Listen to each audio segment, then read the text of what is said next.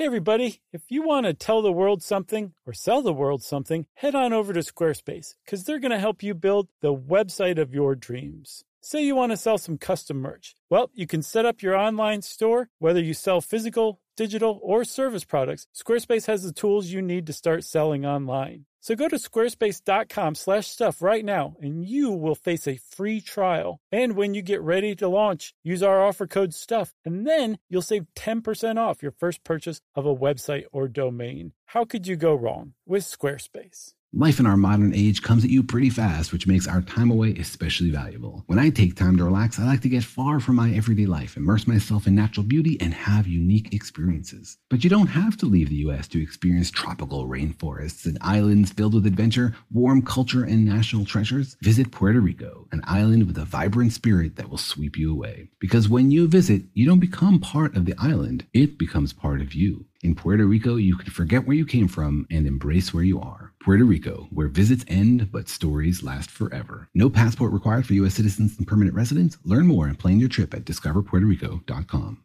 Do-do-do-do. Or wait, what's the opposite? How about do-do-do-do? Sad trombone. Vancouver and Portland, Oregon. Mm-hmm. We can't come see you right now, we're sorry to say. It's not us. It's the coronavirus. It told us not to come. That's right. Local authorities are shutting down shows of this size. We are not able to come. We are postponing. We will have more information coming as far as rescheduling. Mm-hmm. I believe how it works is your tickets are good if you want to come to that other show. But we don't know all the details yet, so just bear with us while we try and figure this out. Right, and in the meantime, you can get in touch with the Arlene Schnitzer Concert Hall and the Chan Center box offices to figure out what's what. Yeah, they'll probably have good info. But we really apologize for any inconvenience, and we will eventually see you guys, we promise. In the meantime, stay well, wash those hands, and don't panic. Welcome to Stuff You Should Know, a production of iHeartRadio's How Stuff Works.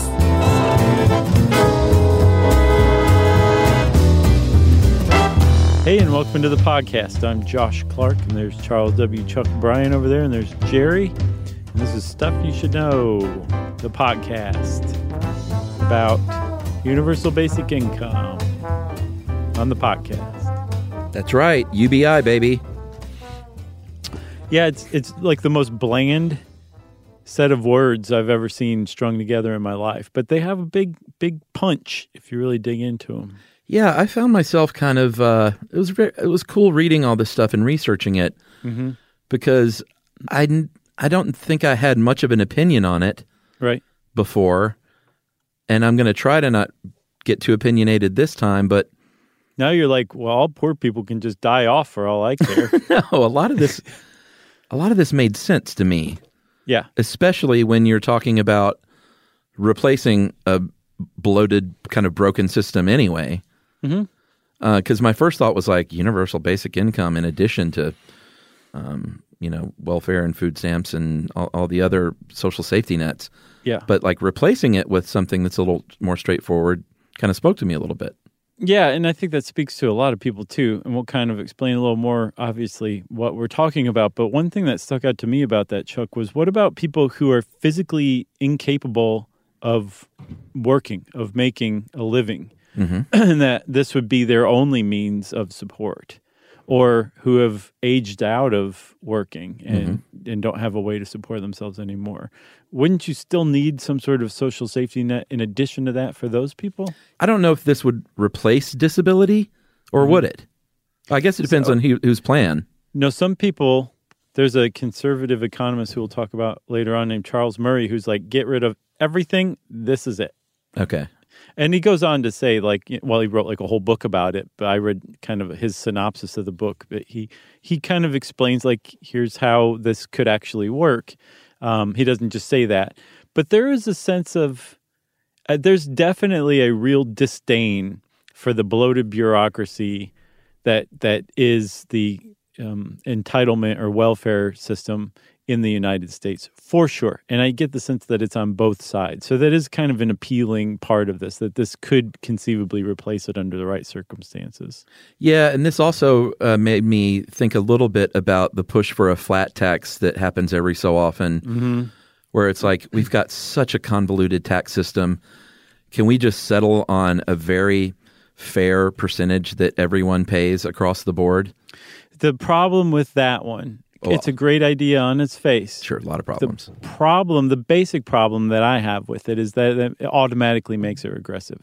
If you're a millionaire and you pay 10%, that 10% is going to mean a lot less to you than if you're a person living near the poverty line, and that 10% means rent or food or something like that. You know what I mean? So therefore, it's a regressive tax. And I've never heard a good way to kind of set up that flat tax to make it non-regressive, so that doesn't just automatically introduce this other new convoluted tax code too. You know what I mean? Yeah, and if you look back at the history of flat tax proposals, it's usually some super rich old white guy that proposes it. Sure. So that makes you kind of want to go like, well, wait a minute. Right. Can you loophole your way out of that too? Yeah, well, no, I mean, it's not a loophole. It's more it's just super regressive. Right. But that's a different episode. We've never done a flat tax episode, right? No, I think we should do it. Yeah, we totally should, but I'm actually kind of surprised we haven't. But yeah, so that's a totally different episode. But what we're talking about instead is called universal basic income. The universal is really important because there's different proposals. But in a universal basic income scheme, the government takes X number of dollars, say $1,000 a month, and mails that check out to every adult, say 18 and over, in the United States. Everybody. No questions asked, no strings attached. You don't have to be poor. It doesn't matter if you're rich. It doesn't matter what you do with that money. You can go spend it all on crack if you want to. It's your money. Like, the cops may bust you for buying crack or smoking crack or whatever, but you can use it for crack. Or ideally, you would use it in myriad other beneficial ways. But I guess I'm just trying to point out there's no guidance on how you're to use that money. That's your money. And because it's coming from the federal government and it's guaranteed basic income, you can rely on that every month. And so you can start to build your life around knowing that at the very least, you're going to have $1,000 tax-free, from what I understand, from the government. That would be so United States to give you $1,000 a month and then take back like 300 of it. Right, exactly. So this was, if you were a fan of Andrew Yang during his, I don't want to say brief presidential bid. Not long enough, I'll tell you that. You like Yang? I like Yang. Yumi was crazy for Yang, but I just thought he had some good ideas. His ideas were very level-headed, were very apolitical. I thought he was great. Yeah, he spoke to me too. But he called it the freedom dividend, and that's what we're talking about. $1,000 a month, no questions asked. If you were Bill Gates, you get $1,000. If you don't have two pennies to rub together, you get $1,000. And we'll talk. This is one of the few episodes I think where the history addressing that later kind of works. I thought so too. But there is some history beyond him, and he's not the only person. There are a lot of the Bill Gateses and the Zuckerbergs and the Musks of the world. Yeah, it's huge in Silicon Valley right now. It is. And Silicon Valley, as we will learn, is one of the areas that they would that's in the crosshairs for providing this money to a large degree through taxes, because one of the fears is, and it's a legit fear, and I know in your existential risks podcast series, you talk about automation and robots and things. Yeah. But the fact is, we are automating more and more. Some say that in the next 12 years, that about 33% of all working Americans will lose their jobs to robots. Do you realize what an increase in unemployment that is? Huge. 33%. I think right now we're at somewhere around 3% unemployment, which is really low. It's very close to full employment, if not like statistically full employment. 33%. All of a sudden. And how many years did you say? It said 12. I mean, that's an estimation. So that's probably like a sky is falling kind of scenario. Maybe. But there are a lot of smart people out there who say, okay, maybe 12 years is a little soon. Maybe that percentage is a little high. Definitely some people will be put out of work in that time. But let's expand that window to 30 years or 50 years. Then we might start getting into some really high percentages of people who are being put out of work. And not like, you could go over to company B. Mm-hmm. Your job's just gone because we develop machines that are way better and way more efficient and way cheaper at doing that than you are. And so what do you do with those people? And it's not just a question for governments of what do you do with that physical person who's now poverty-stricken because their job doesn't exist any longer for people, but all of those social safety nets and a lot of other stuff that we have in this country that those people would need to participate in, those are funded by payroll taxes and unemployment tax and stuff that is a tax on labor and employment. And so if you have a person whose job doesn't exist anymore, you can't tax that labor. You can't tax that employment. So now you have the problem of somebody who says, I need this assistance, and then the way of providing that assistance has just been removed because we automated that job away. Right. And there are some people like Bill Gates that are saying, hey, companies that are automating all this stuff, you're avoiding all these payroll taxes now. Mm-hmm. You should pay it on the robot as well, which what I didn't see necessarily was whether or not that's, and I assume it is, one of the big benefits of automation is that you don't have to pay those payroll taxes any longer. If you're a business? Sure. Yeah, that'd be a huge... Yeah, if you can get rid of people are generally expensive. And if you were just strictly a utilitarian business owner, it's very much in your favor of automating whatever jobs you can. Yeah, you're not paying payroll tax. You're not having to pay for that person, the portion of their health care. You don't have to worry about unions striking, people getting sick. Right. So as we become more automated, there are people speaking up and saying, sure, there's also a lot of job creation that happens with automating things, but the person that is taking care of your sanitation every week, if that was replaced by a robot self-driving truck, and Clamper that dumps the garbage in there. The Clamper trademark Winco. That person is not necessarily going to be the person that can be like, hey, I'll just get a job building these robots too. Right. Yeah. Which is ultimately kind of it's a supplementary part to this whole discussion of, we're still going to need people to do things like build robots. So how much of this attention and effort should be directed toward training people for this new economy? Yeah, and it's the same idea when you talk about alternative energy. Teach the coal miner to build wind turbines. Mm-hmm. In an ideal world, all that happens very seamlessly, and you're just like, well, let's just take all these people that are out those jobs and give them the new jobs. It just doesn't work that way all the time. Right.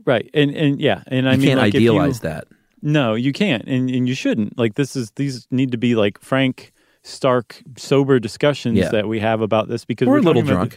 We're talking about it doesn't hurt, maybe. Just to loosen up, some nice homemade thumbprint cookies with the Hershey's Kiss in there. Just oh man, if you get a little good. peckish. Yeah. But we do need to talk about this stuff because we're talking about human beings and who are gainfully employed now, who may be, again, poverty-stricken because their job doesn't exist in the next decade or so. And yes, we need to be thinking about this now. And then other people, Chuck, say, okay, that's a real possibility. This robot tax, this automated economy that we're clearly moving toward. Mm-hmm. We don't know when it's going to really kick in. Is it going to be 12 years? Is it going to be 30? Is it going to be 50? We don't know. But basically, everybody agrees that is the direction that we're heading. Yes. You would have to be basically cuckoo to argue against that, right? Right. It's just when are the effects really going to be felt? Other people say, yeah, that's a big problem, and I'm glad we're thinking about it. But we have had poor people in the United States and a huge inequality gap basically since World War II. It's a national blemish of shame on our character, our country's character, that there are people that are just gobsmackingly rich and other people who are gobsmackingly poor, and they deserve to not live in poverty because they are citizens of the world's wealthiest economy. Just the fact that they are Americans says that they shouldn't have a life of poverty because we can provide for them at least enough so that they don't have to be poverty stricken. And that's another argument for universal basic income as well, one that was championed by Martin Luther King. Look, we can take care of people, and we should. We have a moral obligation to. And I just realized I suddenly started just talking like Bernie Sanders.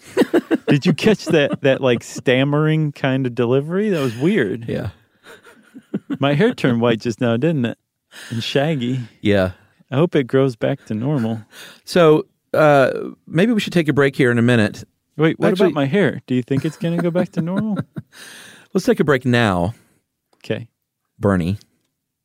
And because that was a good setup. And we'll talk a little bit about what exactly is and some of the pros and cons right after this.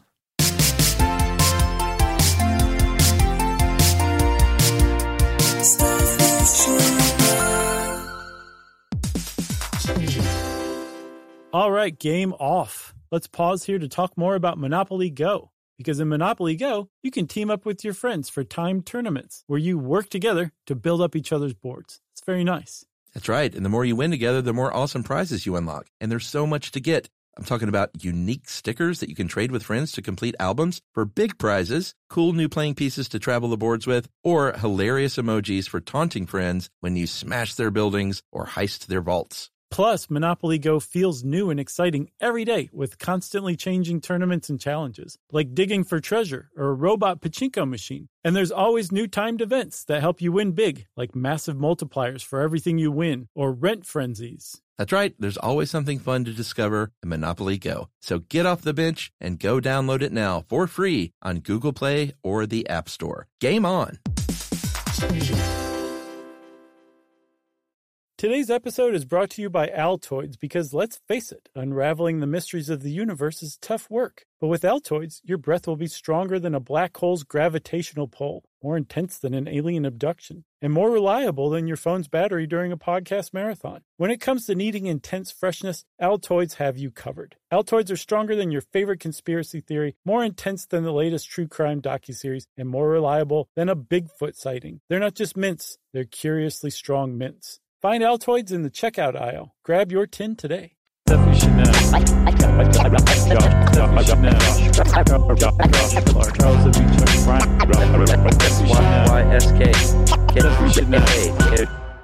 All right, so we talked about the freedom dividend from Andrew Yang and his team, and where you get $1,000 a month, whether you're working or not, whether you're rich or poor, and the idea is that it would replace the safety net programs that all have strings attached.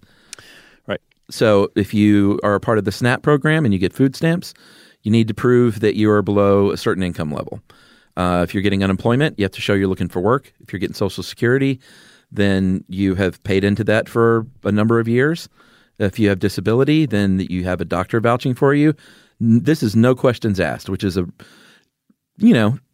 sounds radical to some people, but other people say it just makes perfect sense.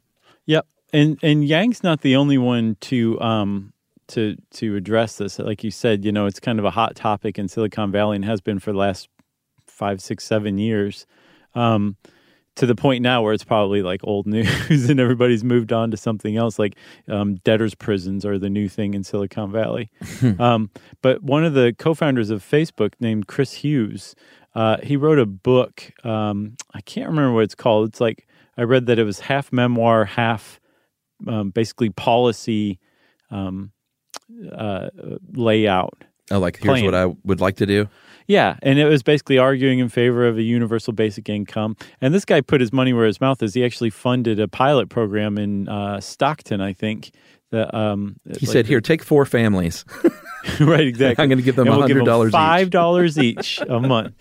No, his was $500 a month. But he hit on something that I saw other people have hit on too, that in addition to universal basic income, that's pretty good, but you have to go a little further. And people would need to have at least catastrophic health insurance, to where if they needed surgery or long-term care or something like that, they had insurance that covered it. That those two things would probably help people get by.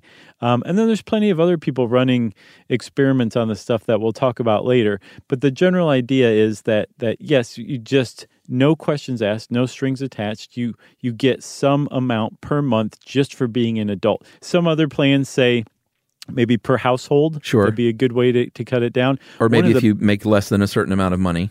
Sure. But one of the things that about universal basic income typically is that there's no cutoff for wealth. Everybody gets it just for being an American, and that it isn't per household, it's per individual, which really is beneficial for a whole segment of society, which are unpaid caregivers. Yeah. Everybody from stay-at-home moms to people who are caring for their parent with Alzheimer's. Yeah. Those people get $1,000 themselves. So now all of a sudden a household with two adults in it who pool their resources has, $24,000 a year rather than just $12,000. Yeah, so that's one of the pros. Another is, if you are poverty stricken, if you're one of the 1 in 8 Americans, which is striking, that lives below the poverty line, you are probably not doing a lot of things to meet your health needs. You're probably not getting up every day and saying, I need to work out and eat really healthy. We've talked about the food problem in this country, and how the poorest people eat the biggest garbage diets because it's cheap. Right. You're not thinking, you're not eating well, you're not exercising, you're not paying as much attention to your kids doing homework. Sure, if you want to idealize everything, you should be doing all those things. But if you're struggling day to day just to live and survive, a lot of these things go by the wayside. So the idea is that a universal basic income would provide you with enough of a buffer to where you can tackle some of these other things. Or you can maybe go back to school and get that degree, or start your own business. Right. And another thing for the very like the poverty-stricken working class, they would be given this buffer, or this check that everybody gets for them would be like a floor that would allow them to say, you know what, I don't have to take this job because I'm not desperate any longer to put food on the table, so I can hold out for a better job that affords me more dignity, or that isn't actually dangerous to do because the working conditions are so poor. So there's a whole employer exploitation that would largely dissolve because the working class, the really right around the poverty level working class, would have this kind of buffer that they could use to negotiate better working conditions and higher wages. Yeah, and we should point out everything we're saying here, we should have this term in front of it, this is the idea that these things will happen. Right. This is all in theory. Right, exactly. The one thing I didn't see listed as a pro, which I think is an obvious one, is if you make a certain amount of money, then I imagine a lot of people would treat this $12,000 a year as something that they could just spend, thus propping up the economy, or donate. Right, yeah. I would hope that if you were very wealthy, that it would become kind of trendy to just donate this part. Yeah, I haven't seen people talking about that in anything that I've read, and that just seems like a real obvious one to me. Yeah. That, because a lot of people that are doing pretty well, and they might get a tax return, and that's like TV time or whatever. Right. Let me go buy that flat screen. Well, actually, if we can throw out one of the cons, it actually dovetails with what you're talking about, that there's a concern among economists that if all of a sudden every adult over 18 in America was getting $1,000 a month, they would be like, heck yeah, I'm going to get a TV this month. Next month, I'm going to go get some clothes, or I'm going to save up a few months and get a car. That's a much con? Sooner than I normally would have. Yes, because if all of a sudden a couple 100 million Americans are all doing this, spending more money, way more than we have been before. Oh, I see where this is going. That we would demand would outstrip supply, and so the prices of goods would go up, inflation, and so it would cancel out any benefit there was from the universal basic income, because we would have all caused inflation to make prices rise and the cost of goods increase. That's valid. Oh, totally. It's very valid. But what's great about it is people are thinking about it. You know what I'm saying? Yeah. The other thing I like about this, too, is it's not just liberals who are crazy about this. Libertarians, too, and some conservatives as well, are totally cool with it, too, for a number of reasons. Libertarians like the idea that it would conceivably replace that bloated welfare state because libertarians are not ones for big, giant government bureaucracies. Correct. And also in the same vein, that thing about the universal basic income just being like, here's your money, go do what you want with it, not here's some money, you have to spend it on food, and wait, you have to spend it on specifically these types of food. But libertarians love it, so because you're just saying like, I'm the government and I'm telling you how to spend this money on this particular kind of food. It's here's your money, do what you want with it, which is just libertarian dream kind of stuff. Yeah, and that economist Charles Murray, you said he was a conservative economist. He's the one that's like, man, this would cost less than Social Security, Medicare, Medicaid, the SNAP program, right, and the entire welfare state. We could get rid of it, and this would actually be better for us in the long run.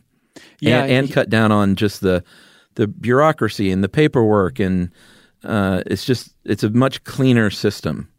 Yeah, just the fact that the bureaucracy itself would be slimmed down, which ironically would put a bunch of people out of work. That in and of itself would be a cost efficiency savings, right? Yeah. And I guess I was like, well, how much do we spend on entitlement programs in the United States? And no one knows, apparently. There's like I saw a Heritage report, which I believe is a conservative think tank.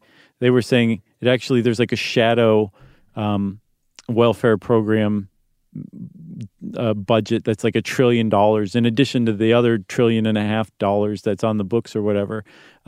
So if that's all correct, then this is about the same because the rough estimates are that it cost about $2.3 trillion a year to mail a $1,000 check every month to every adult over 18 in the United States, roughly 200 million adults, $2.3 trillion a year. But again, you're sending the same check out to every single person over age 18. And that in and of itself could be very easily automated. So it would be cheaper to actually do, even if the actual amount of money you're shelling out is roughly the same. Yeah, and another one of the pros, and we'll talk about some of the limited studies they've done on this, but an interesting one in Kenya is they had a lot of malnourishment due to drought. And so the government said, you know what? Instead of giving food aid to vulnerable households, let's do a direct cash test, basically. And they found that about 90% of these people, they bought some food, but 90% of them also used it to launch small businesses or to restock their herd of goats or whatever, kind of reinvest in themselves. Right. And that's one of the, again, the idealized version is people use this money in an entrepreneurial way.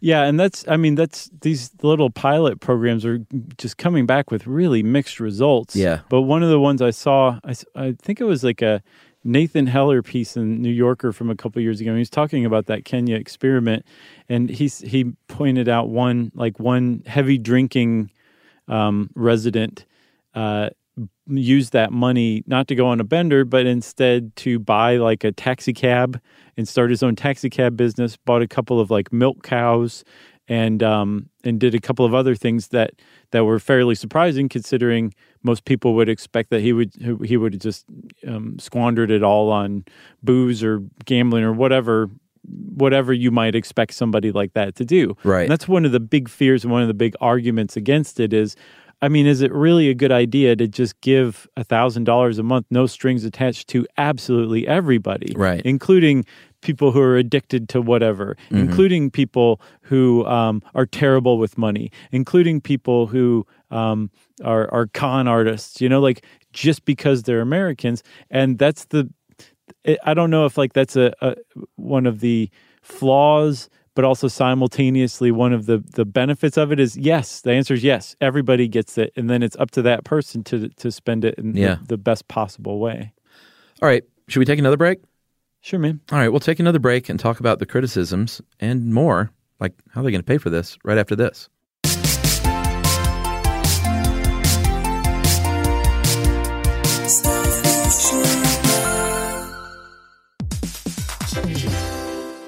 All right, game off. Let's pause here to talk more about Monopoly Go. Because in Monopoly Go, you can team up with your friends for timed tournaments where you work together to build up each other's boards. It's very nice. That's right. And the more you win together, the more awesome prizes you unlock. And there's so much to get. I'm talking about unique stickers that you can trade with friends to complete albums for big prizes, cool new playing pieces to travel the boards with, or hilarious emojis for taunting friends when you smash their buildings or heist their vaults. Plus, Monopoly Go feels new and exciting every day with constantly changing tournaments and challenges, like digging for treasure or a robot pachinko machine. And there's always new timed events that help you win big, like massive multipliers for everything you win or rent frenzies. That's right. There's always something fun to discover in Monopoly Go. So get off the bench and go download it now for free on Google Play or the App Store. Game on!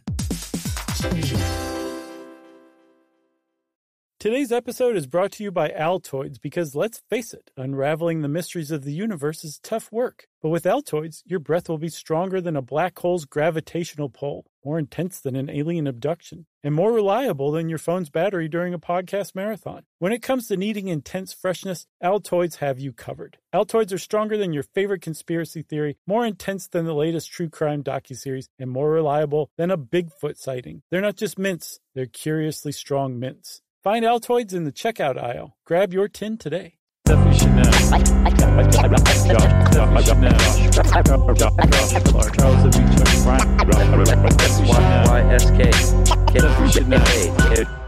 All right, so if you are against this, you probably fall into one of two camps, or both. One is that it's expensive and how are you going to pay for this? Mm-hmm. And the other is sort of combined with a lot of ways that certain Americans think, which is like you shouldn't get anything for free. There are no free lunches. Right. And if you do that, then people aren't going to work. They'll just find a way to live on that $12,000 a year, and it won't change anything for them. Yeah, which is, apparently some of the data that's coming back from these trials are, like I said, they're mixed. So some people spend it on a taxi cab and start their own business, and other people are like, I don't have to work at all. This is great, and that's a big problem. You don't in a productive economy that relies on human labor. Mm-hmm. A government program that basically pays people not to work is disastrous, right? And that's one of the big criticisms of the current welfare system is that it traps people in a cycle of poverty by disincentivizing them from working, where if you reach a certain point with your wages, you lose all of your safety net. You lose your food stamps, you lose your health care, you lose unemployment checks, you lose all that stuff because you now are employed. And on the one hand, it makes sense because you don't need support, supposedly, but the problem is when it really washes out into practicality, you still do need that support, but you've just been booted off of this stuff for working, so it's actually better for you to not work. That's people say they're worried about the same thing with universal basic income. Yeah, I mean, I guess what's important is the overall picture, because there's the idealized version where you give people $12,000 a year and they're like, man, I was laid off. Now I can afford to go back to school and make my rent every month and get a better job, or now I can concentrate on health and wellness and invest in my children, or I can care for my mother or my family member who's old, or I can be a stay-at-home parent. Or just live less stressed. Yeah, I mean, those are the idealized versions. There are also, of course, going to be people that gamble it away or drink it away or drug it away. Mm-hmm. So the idea is you look at the overall picture. Does the good outweigh the bad, or vice versa? Vice versa. Can't believe I just said that. I like it. It's got a little lagniappe to it. You know what I'm saying?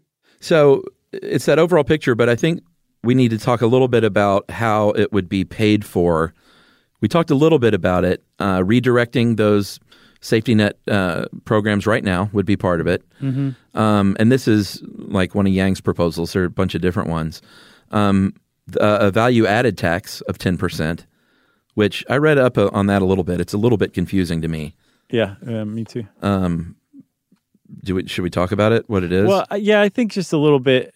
Essentially, so from what I gathered, and just correct me if I'm wrong, you have a different understanding, but at each stage of production, the thing is taxed. So as like a raw material is sold to a manufacturer to make candy, I think I saw that cocoa and all that stuff is taxed at 10%, right?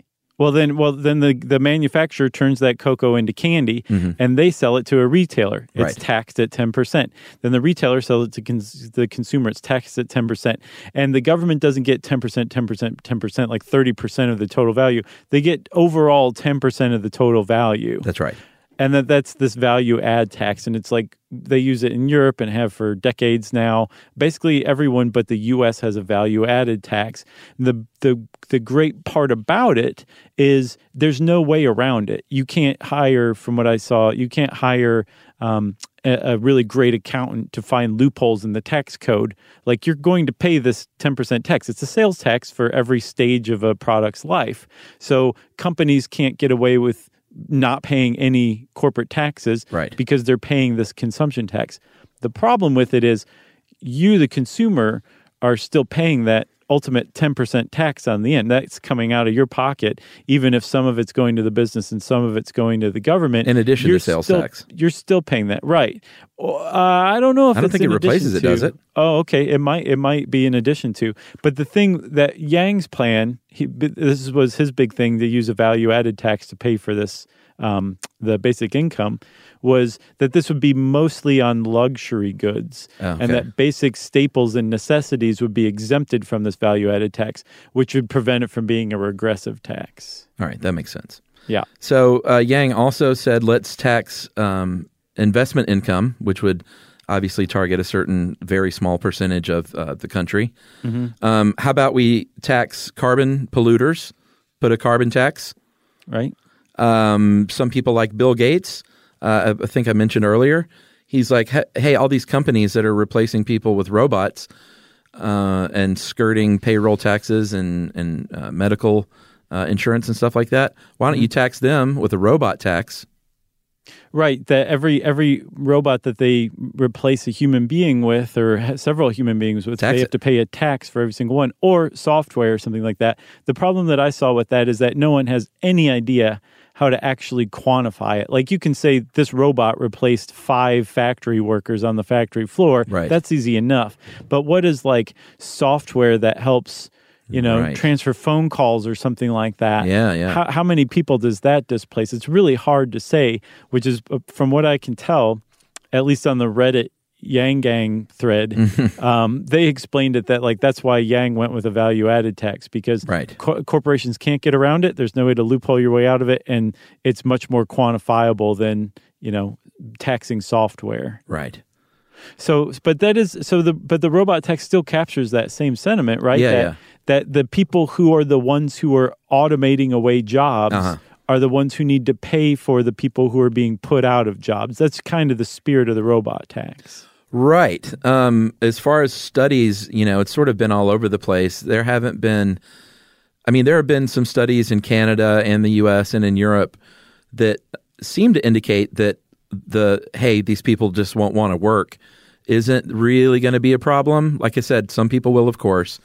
But overall, these studies are coming back saying, no, people are going to use this in the spirit as it is intended generally. Yeah. So Ruse helped us put this together. He pointed to the Alaska Permanent Fund. I'm not sure where he saw that, but that's so small, though. It's kind of a tough. It's not exactly apples to apples. $1,600 a resident a year in 2019. Each resident of Alaska received $1,600, and it is just such a small amount that you couldn't possibly, really work less because of that. So I bet Hippie Rob would find a way to get by on $1,600 a year. Some people would, for sure, right? You can go fish with your bare hands in Alaska, so maybe that could supplement things. But the big question is, what really happens when you give a bunch of people, a large group of people, $12,000 a year? Would that mean that they would stop working, and not even necessarily stop working, but work less? And from what I saw, it seems to be on both sides of the aisle or both political stripes for economists that, there probably will be a reduction in worked hours, but that it would be nothing that would stall the economy out. People are not going to just quit jobs in droves. They just might work a little less. But is that necessarily a bad thing? Like, what are they doing with that time? That's kind of what is the key factor. Sure. Are they volunteering? Are they sitting around playing PlayStation games?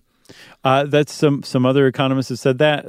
I can't remember which one I saw. There was a Technology Review article I think I saw that really kind of, they didn't poo-poo the concept, they just poo-pooed some points of it. But one of the things they pointed to is that there are plenty of studies out there that show that when people reduce work hours, they just sit around and watch TV. You know? USA. You know, but that's not really what you want to do. But again, if you're a libertarian economist, you would say, well, you know, that's your right. People, that is your right, but then you should probably turn in your economist shield, because if you're an economist, you kind of want people working. Sure. Unless you're John Maynard Keynes.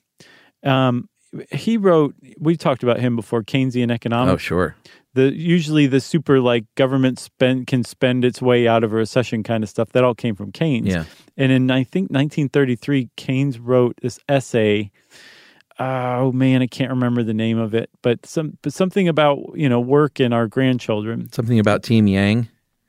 He said he basically predicted in 100 years back in 1933 that we would not be working any longer because we would have automated all our jobs away, but everybody would be living a life of leisure. And we missed that mark big time for all manner of reasons. But you could kind of look at Keynes's prediction and say, well, maybe he was off by 50 years.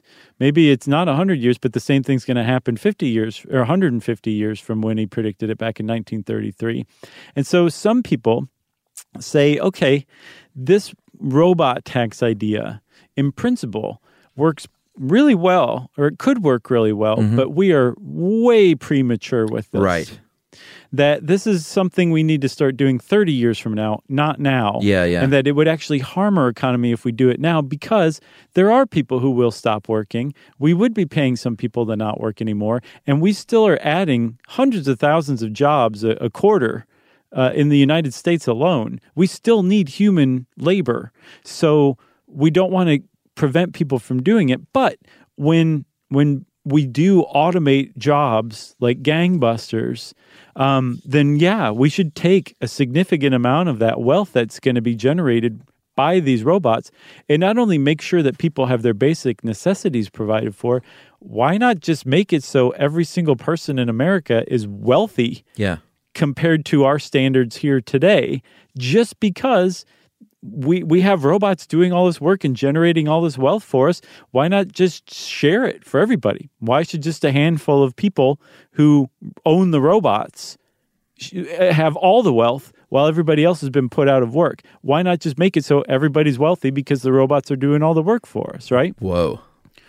I agree. Whoa. And that has caused some people to say, well, wait a minute. It makes you wonder why Silicon Valley is into this whole thing as much as they are right now.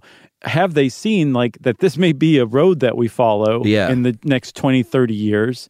And they're trying to stem the tide now and say, hey, how about we give you guys $10,000 a year? Right. Actually, how about the federal government gives you guys $10,000 a year? Just to basically get to be bought off now, cheaper now than we would be in the future when the real problem starts to come along. And so there are some people who say it's a good idea in principle, but it's too soon, and we need to be wary of people who come bearing gifts of $10,000 a year today. Yeah, interesting. I thought so too. We promised a little history. This, I think you mentioned Keynes, but in the late 1930s, there was a free market economist named Milton Friedman, who had an idea sort of like this. To ensure that people had a minimum standard of living, but this was called a negative income tax. So it essentially works kind of the same way. Once you do your taxes, if you were below a certain threshold, then you would actually get money from the IRS. We mentioned Martin Luther King. What might surprise you is that a little guy named Tricky Dick Nixon Isn't this surprising? Very surprising. We were surprised by blown something away. else recently. What was that? He was the first president that had the first African-American guest in the Lincoln bedroom, who was Sammy Davis Jr. That's right. Yeah. So in 1969, Nixon said, hey, how about this? Why don't we start a program where it's the equivalent of about 11 grand a year today, where we pay people $1,600 a year plus food stamps if you are a family of 4 that doesn't have an income. Yeah. Basically, I mean, here's a quote that says, what I'm proposing is that the federal government build a foundation under the income of every American family that cannot care for itself and wherever in America that family may live. This was Richard Nixon saying this. Yeah, and I mean, that's universal basic income to a certain degree. It's not everybody, but he's saying, hey, if you don't have any money and you're an American, then we'll give some to you because you have a right to have a very basic level of income. Yeah, it was called the Family Assistance Plan, that act was, or that bill was, and it made its way through Congress, and Congress said no. Senate crazy? said no. But there was one part of it that the Senate, I guess, said, oh, we like this, though. It was a work requirement. And so from that point on, if you wanted federal assistance, you had to prove that you were working, and that still survives today. And it's been upheld by, not just GOP presidents, but Bill Clinton made sure that was part of his welfare reforms as well. Yeah, sure. And it came from that. So they said, no, we're going to do away with this guaranteed minimum income, but we like the work requirement part, and that was the legacy of it. Yeah, I mean, one thing is for sure, if this has any traction in the United States, there's going to have to be a lot more data behind these trial programs. And even if that data comes back in the positive that this would be a good thing, there would need to be a sea change of thought change, right, with a lot of Americans about giving people money.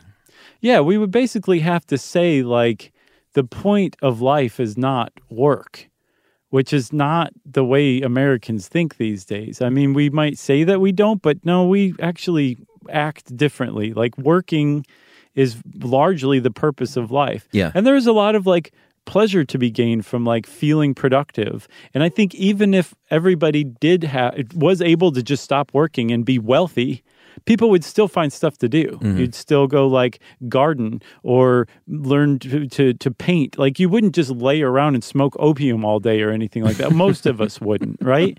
So I think there is, like, a lot of value to work, but I forgot what started this off. What did you say? When I was saying there would need to be a sea change of the fact that the government is giving handouts to people. Right. And that the value of work was divorced from the right to live life wealthy or cared for. That it would require an enormous change. Although there are programs in place right now that kind of resemble this, and some people say, hey, there's this thing called the Earned Income Tax Credit. Right. That where it's basically Milton Friedman's negative income tax thing. And you know Friedman, he was basically one of the architects of neoliberalism. Yeah. So this negative income tax plan he came up with kind of became the earned income tax, which is or the earned income tax credit, which is if you're below a certain level of income, not only do you not have to pay tax, this tax credit actually pays you back. Like, you get a check from the IRS rather than vice versa. Yeah. And then it fades out as you go, you get further along the scale of wealth until you don't get anything and you're paying lots of taxes. Or that's when you got all those great loopholes. Right, exactly. No, that's after that part, that's beyond like a middle class and upper class. That's that 0.1% stuff, right? So some people are saying, forget this universal basic income. We've already got this earned income tax credit. Let's expand that. Let's make it so more people are able to get it. One of the big criticisms is that it incentivizes people to have children that they might not otherwise have. Do you think that's true? Well, yes, I think it is. From what I've seen, it is, at the very least, if you're talking in hypotheticals, like we were talking about the idealized version, it's at least as real as that. So, like, there are people that are like, man, let's go have a few more kids to get those sweet write-offs. Well, here's the thing. Let me put it to you like this. If you're a family with 3 or more kids, your maximum earned income tax credit is $6,318. Mm-hmm. If you have 0 kids, your maximum is $510. Yeah, but right? Kids are nothing but a money drain. Totally true. And so you remember that conservative, the conservative economist, what was his name? Charles what? Murray? Yeah, Charles Murray. He pointed out that under the current entitlement welfare system, there are programs where you get additional benefits if you have kids. Sure. Which theoretically can incentivize somebody to have a kid that they might not otherwise have, right? One of the things that he said, this is a great thing about universal basic income, is it does away with those entitlement programs and replaces it with that money. And now all of a sudden, you're disincentivized to have a kid you wouldn't otherwise have because all you have is that $10,000 and you can keep it all to yourself. Or you can have a kid and have to support your kid with that $10,000 because nobody else is going to help you support the kid, right? There's no benefits. You don't get $10,000 plus $2,000 for having a kid. Right. You get $10,000 no matter if you have 0 kids or 10 kids, right? Yeah. So in that sense, it kind of disincentivizes people from having kids where they otherwise wouldn't. But, and this is why some GOP people love it, like that whole focus on the family thing. Although the GOP doesn't have the market cornered on families, that's not what I mean to say. But there is a bit of a focus on like traditional families and family values. Sure. And this is, I think, who he was kind of speaking to was if you are a couple and you pull your $10,000 together a year, you've got $20,000, but you're also just having to pay rent once, pay for, maybe a car, maybe 2, groceries for the whole house. Like there's an economy of scale to building a family. And so now it makes sense to have kids more than it does just by yourself with that $10,000. You know what I'm saying? Yeah. But I tell you what, if you want to save all your money, don't have kids or pets. Right. That's just basic economy 101. Yeah. Keep all that sweet dough for yourself. Yeah, exactly. I'm curious to know if like you were asking, if that's like, if that actually does happen in real life and to what degree. I don't know, man. I just have a hard time believing that there's that much like planning of like, well, let me think here. If I have 3 kids, I could get back all this tax money and they would cost me this much. And here's what the difference would be. So I'm coming out ahead by like $1,000 a year. Right. And even if there are people doing that, like what proportion of the general population do they represent? And is it really enough to prevent, taking risks that could have huge payoffs, like something like a universal basic income, just because a few people are going to do it wrong? Yeah. I would, for me, the answer is no, but I'm not fully sold on a universal basic income now. Right. I'm not either. And I'm also, for someone who just said, keep all that sweet money for yourself, this is coming from someone who has 4 pets and an adopted child. Right. It's true. So I'm the biggest chump in the history of chumps. Well, and also, if we're getting all like, self-perspective and all that stuff, we should probably say it's a lot easier for us to be like, psh, we don't need that universal basic income now because you and I don't necessarily need it. But there are plenty of people who really do need it and who would put it to good use. So maybe we should just keep our fat mouths shut. Well, I would like to think that if this kind of thing came along, I can pay my bills and I would donate that money. There you go. Just start now, Chuck. I already do. Chuck, what a great guy. Yeah, you got anything else? What I feel guilty about is not donating enough time. Oh, yeah. Because donating money is great, but feet on the ground volunteer work is very valuable and valued. And the best thing you can possibly do is walk around volunteering and throwing money. Just tossing it. Just like, hey, I'm here to clean up the dog kennels, and here's a wad of cash. Exactly. But you have to do it like De Niro. Like, you shake somebody's hand and all of a sudden they've got like a 50 in there. How did that happen? Right. And wear a suit while you're cleaning up the dog kennels. Oh, man. I wish I was cool enough to palm a $50 bill without noticing. All it takes is practice. That's right. Okay, well, if you want to know more about universal basic income, just move to Silicon Valley and start talking to people. Although I am curious, if it's not hot any longer, what's the new thing? Let me know, Silicon Valley, okay? Let us know. And since I said let us know, Silicon Valley, it's time for listener mail. I'm going to call this from a listener I met in person recently. I've been doing, as you know, a little bit of alumnus work with the University of Georgia. Mm-hmm. Did a little speaking thing the other night. Nice. How'd it go? It went great, It went really, really great. I had a lot of fun, and I was able to speak to about 75 semi-recent graduates about podcasting. That's awesome. And everyone was super cool. There were a lot of stuff you should know people in the audience that were just delighted to get in a small room at a whiskey distillery. Oh, that's a great place for it. Big shout out to the ASW Distillery, another alumnus. Nice. They make some good stuff. You know what? Something you'll get a kick out of? What? Is during the Q&A, one of the first questions they said was, what was your reaction when you were first asked to come back and talk to the university students and stuff like that? Right. And I said, my first reaction, honestly, was, what took you so long? Nice. Like, I've been waiting for years for UGA to, show me a little love. Stick it to them, Chuck. And they laughed. They thought it was funny. You put them on the spot. I did. I like it.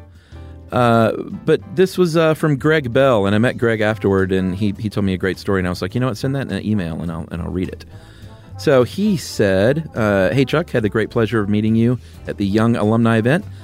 About 10 years ago, I was about 6 months away from graduating high school and had big plans to become a long-haul truck driver.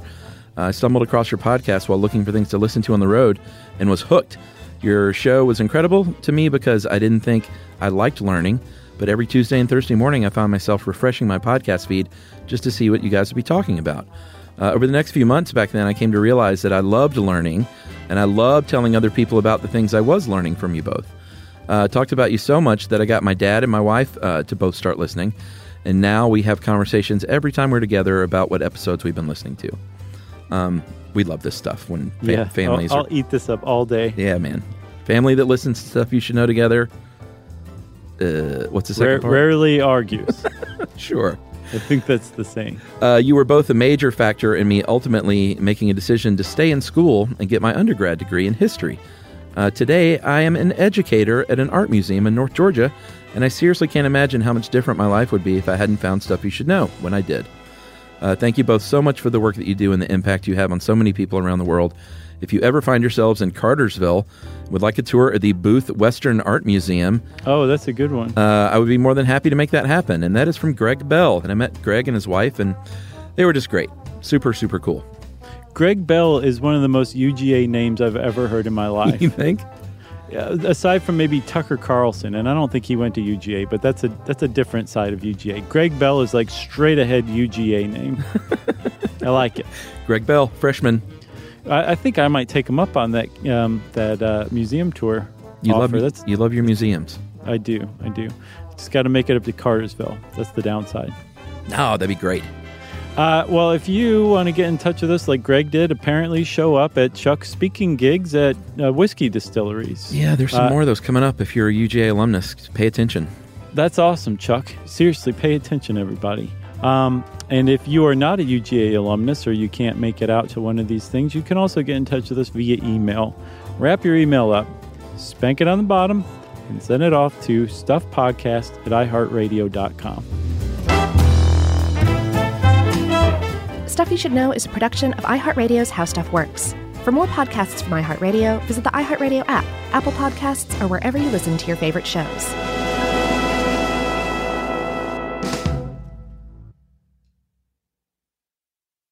Hey, if you haven't heard of Visible, well, now you have. They're the wireless carrier that's making wireless visible. It's in the name. Switch to Visible, the wireless company that makes wireless visible. Get a one-line plan with unlimited 5G data powered by Verizon as low as $25 a month, every month, taxes and fees included. Use promo code STUFF20 to receive $20 off your first month for listening to this podcast. Switch now at Visible.com. For data management practices and additional terms, visit Visible.com. The Visible monthly rate is $25 per month.